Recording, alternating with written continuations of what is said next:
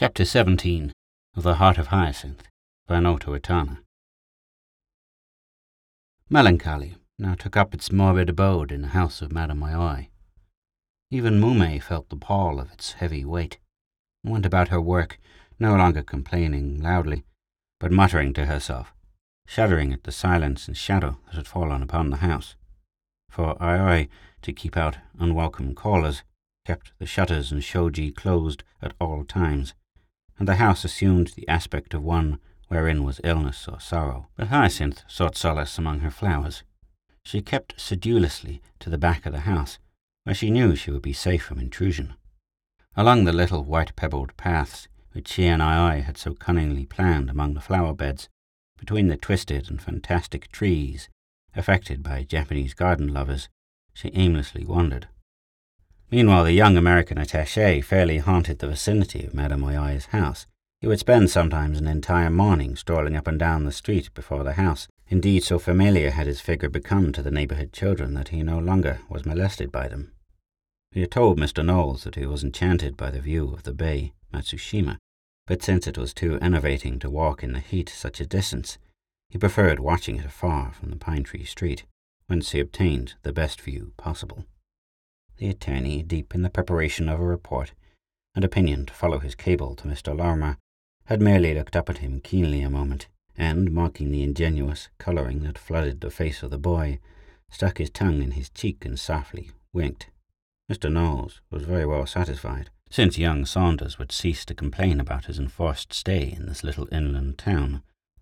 For a week, Saunders patiently waited and watched for a glimpse of Hyacinth, but though in his repeated pilgrimages up and down the street his pace fell to almost a crawl when he would pass her home, and though he did not, after the first day, hesitate to crane his neck eagerly and try to see beyond the bushes and trees in the front garden to the portion behind, no glimpse as yet had he obtained of the object of his desire. The house, indeed, seemed closed, and but for the fact that once or twice he had seen the fat form of Mume issue forth on apparent shopping errands, he would have thought the house deserted. Once he had attempted to speak to Mume, but she had indignantly opened an aggressive parasol squarely in his face, the points of which he had barely escaped. Saunders became desperate. He told himself that he had no intention whatever of allowing a fat little servant to stand in his way, nor was he to be abashed by the haughty dignity of one so completely bewitching as was this little Hyacinth. Hence one morning in June, Mr. Saunders came down the Pine Tree Street with a much swifter and more dogged step than usual. Reaching Madame Oyoi's house, he did not even linger, but pushing the gate aside, intrepidly entered the hostile country. He was cautious, however, and, mindful of his previous visit, he turned aside from the path which led to the front threshold, and made his way softly around the side of the house. His bravery was usually short-lived, and though possibly he would not have admitted it, his heart was thumping, and he bore the aspect of a thief, as, creeping stealthily in the shadow of the trees, he plunged ahead. He had had a purpose in mind when he started, the brave one of penetrating the back of the house. Experience had taught him that the Japanese practically lived in this part of their house, and that the garden, unseen from the front, was where they were likely to be found. Yet he had the natural contempt of the Japanese idea of privacy. He could not accept the fact that in most personal matters of life they appeared to be almost ignorant of the word privacy. His surmises were correct.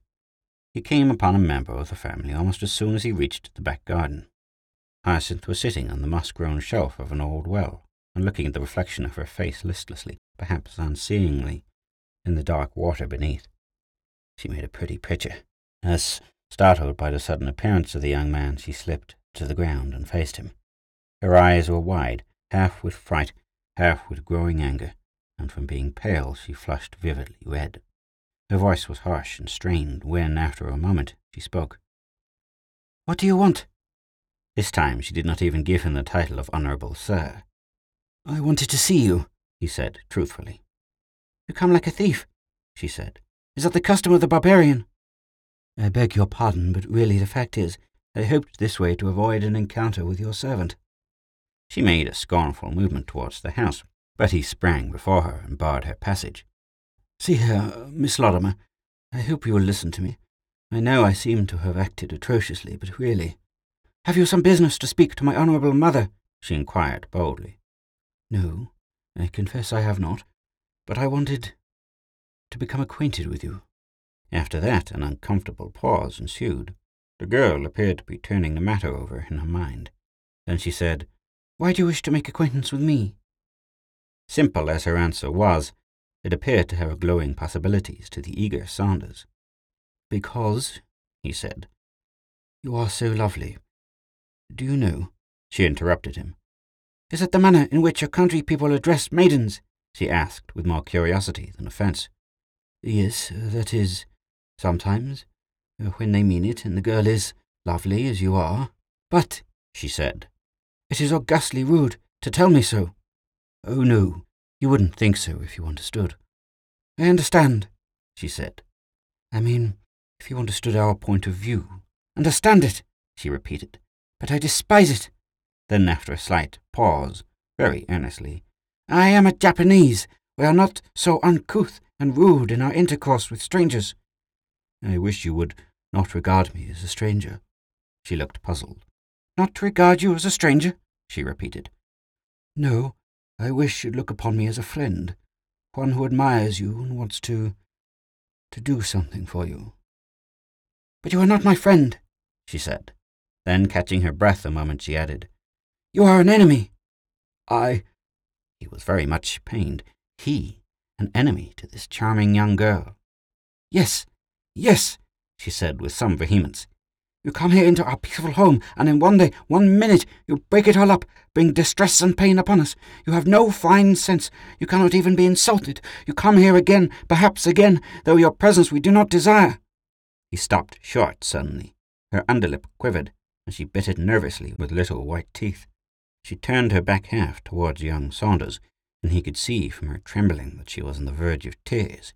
He could only falter very earnestly, "I am very sorry." She did not speak again, and for some time they stood in silence, she with her head drooping away from him, and he watching her eagerly. He knew she was waiting for him to go, and he was waiting for her to turn to him again. He wanted to see her eyes, those eyes which had flashed at him so wrathfully, and then had become so suddenly misty and piteous. "Will you not at least tell me," he said, "that you will forgive me for my intrusion?" "I am very unhappy," she said, still with her face turned from him. "I am not in condition to see anyone, friends, strangers, anyone. You have made me so miserable. I pray to the gods sometimes that I might die." She slipped to the ground and buried her face in her arms on the little stone shelf of the well. Now the young attaché was really a good-hearted boy, in spite of his frivolity, and the sight of the little sobbing figure touched him. He stood in a confusion of discomfort and remorse, while strange little waves and thrills of tender emotion swept over him and rendered him still more helpless. He was too stupid to comprehend the cause of the girl's wretchedness, and he was very young.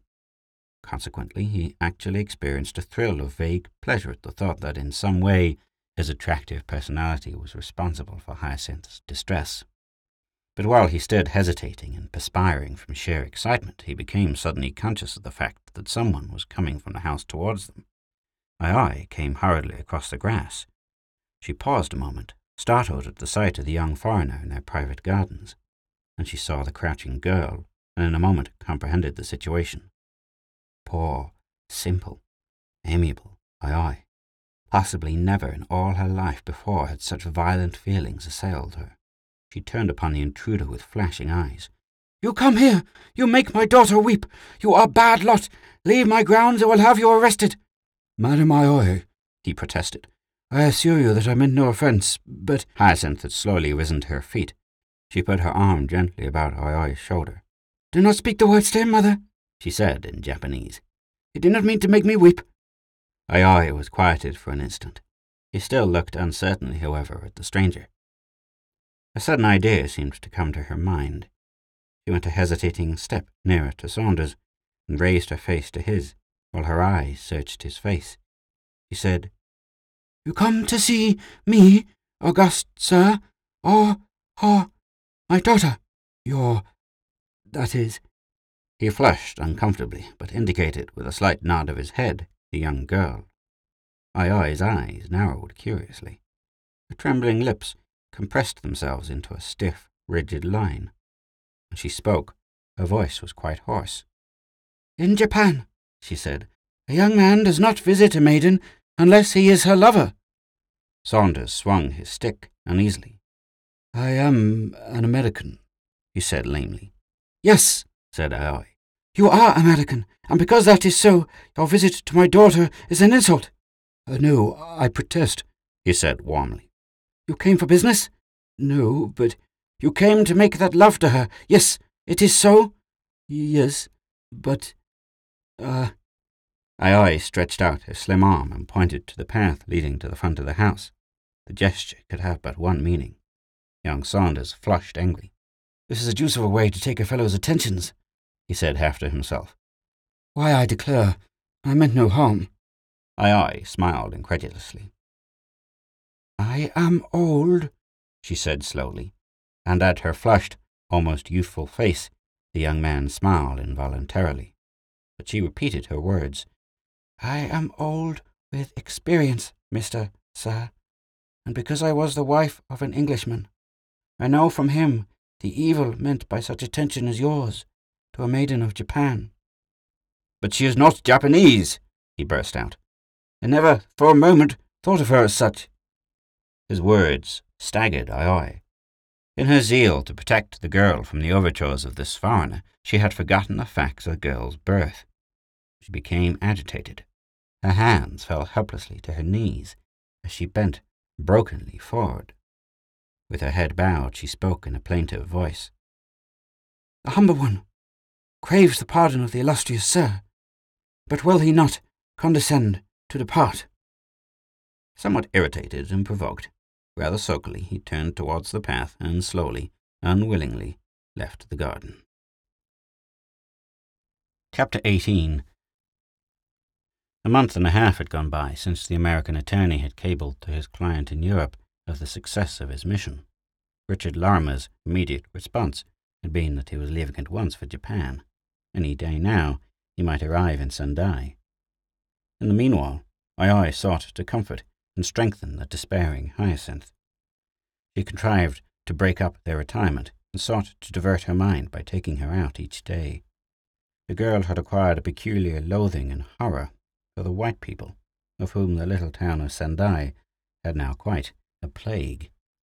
The women went about in hideous garments, with what appeared to be heavy flower baskets upon their heads. The men gazed at her and made insinuating efforts to speak to her. Hyacinth was sure all these foreigners carried knives, because they were constantly chipping off pieces of the tombs and the temples. They were sacrilegious beasts, she thought, who had not reverence even for the dead. Everywhere in the city she found them. Sometimes they were even on the heights of Matsushima, where they laughed and talked in loud voices to one another, under the very shadows of the holy temples. She hated them all, she told herself. Most of all, she loathed this man who was said to be her father, who had broken her mother's heart and married a woman her mother despised, and who now sought to drag her by force from those she loved. Yet the visiting foreigners in Sendai possessed a more friendly spirit towards her than she knew. Knowing her history, they were prompted by pity and curiosity to seek an acquaintance, which was always met by the darkest and haughtiest of frowns and disdainful glances. When they addressed her, she stared stonily before her. Once, when a too curious woman persisted in annoying her with numerous questions, Hyacinth had raised her voice suddenly and shrieked to a score of little urchins playing in the street. In an instant they had rushed into the road, whence they threw sticks and mud at the indignant foreigner.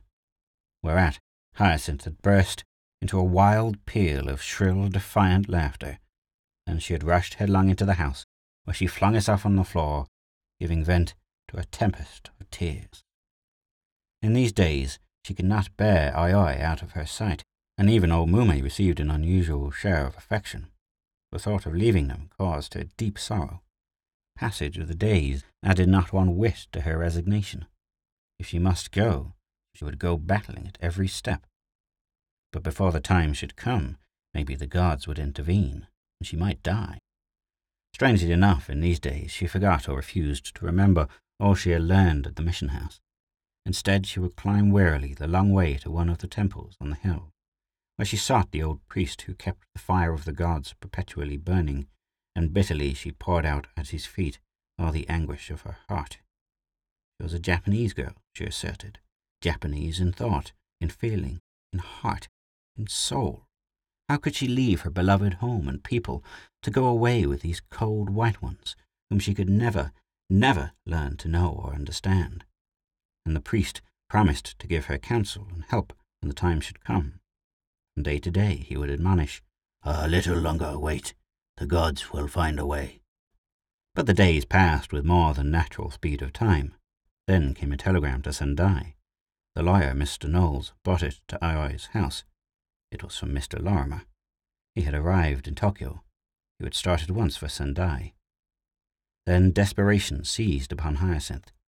Unmindful of the pleadings of Aoi, she besought the Yamashiro family for help. Now, the Yamashiro family had always been ashamed of the fact that Hyacinth was half English. They had more than once declared that if she had been wholly so, a union with their son would have been an impossible thing. Consequently, Madame Yamashiro received the young girl frigidly. She considered it both hoydenish and rude for a girl to pay a visit to her betrothed's parents alone. But the moment Hyacinth began to speak, Madame Yamashiro became so frightened that she trembled. The girl, in a breath, told her of the discovery of her true parentage. She implored Madame Yamashiro to hasten her marriage with Yoshida so that she might not be forced to leave Japan. For could this foreign father then tear her from her husband? No, all the laws of Japan would prevent him. So rapid was her utterance that one word tripped against another. In her agitation, Madame Yamashiro thought the girl insane. She clapped her hands so loudly that half a dozen maidens came to answer at once. "The master!" she cried. And never had the Yamashiro servants seen their mistress so perturbed. Not a word did she speak to Hyacinth after that, until her husband and son entered the room. Then faithfully she repeated the words of the girl. Like a stupid animal, the boy's round face became vacant. He stared at the girl, out of a pair of small amazed eyes. She tapped her foot impatiently upon the floor, and then turned to the father, her two little hands outstretched. "Oh, good, Yamashiro, will you not hasten this marriage? I am ready, willing, to wed at once, today, this minute." "If it be true," said Yamashiro heavily, "that you are an English, it is quite impossible. My son could not marry with such."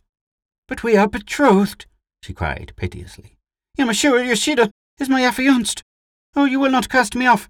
As she turned pitifully from one to the other, they were all quite silent. As she spoke to Yoshida, her voice was clear and hard. "You, Yoshida, you would not cast me off. You swore you adored me. It is not my fault I am English. I am Japanese. Here."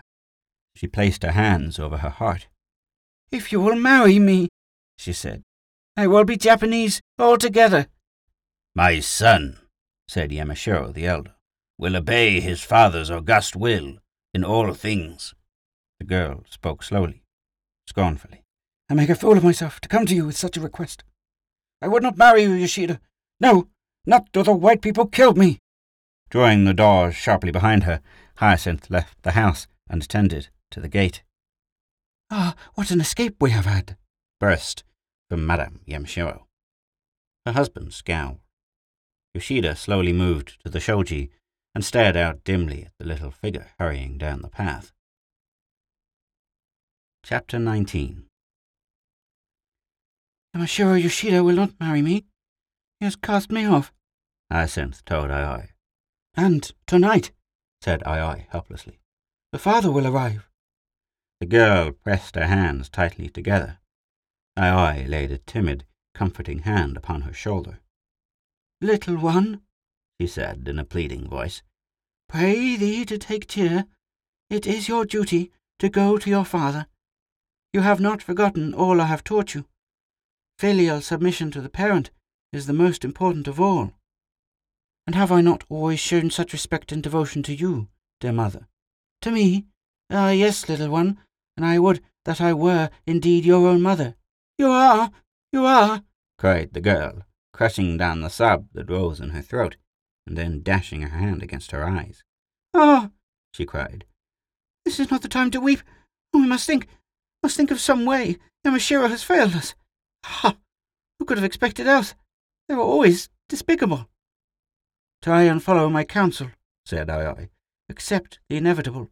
The father is coming. He is your rightful guardian. Bow to his will, and give him what affection you can."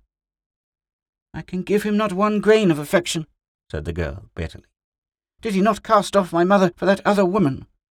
I have heard all the story. What I could not understand at first I have learned since, and you also. Did you not tell me that my mother died, shuddering at his memory?" I sighed helplessly.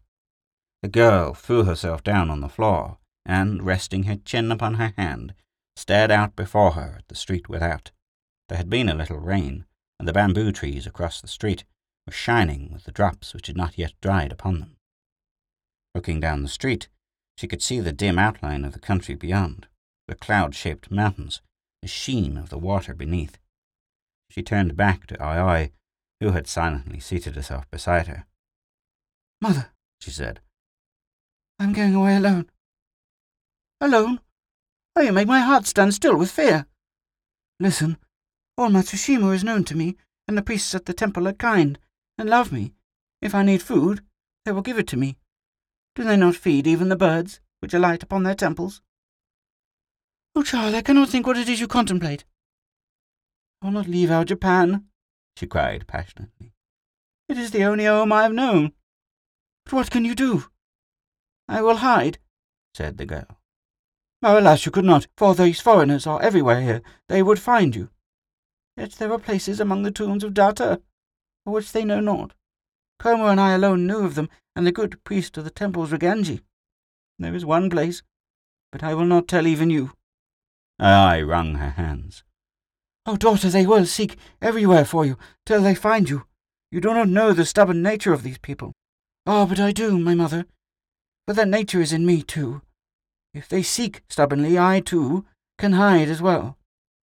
Arising, she stood a moment, looking down thoughtfully upon Ai. "Tonight," she said, "they will come. There is little time to lose. When they ask for me, you will say, 'She feared to gaze upon the augustness of her parent, and so fled.'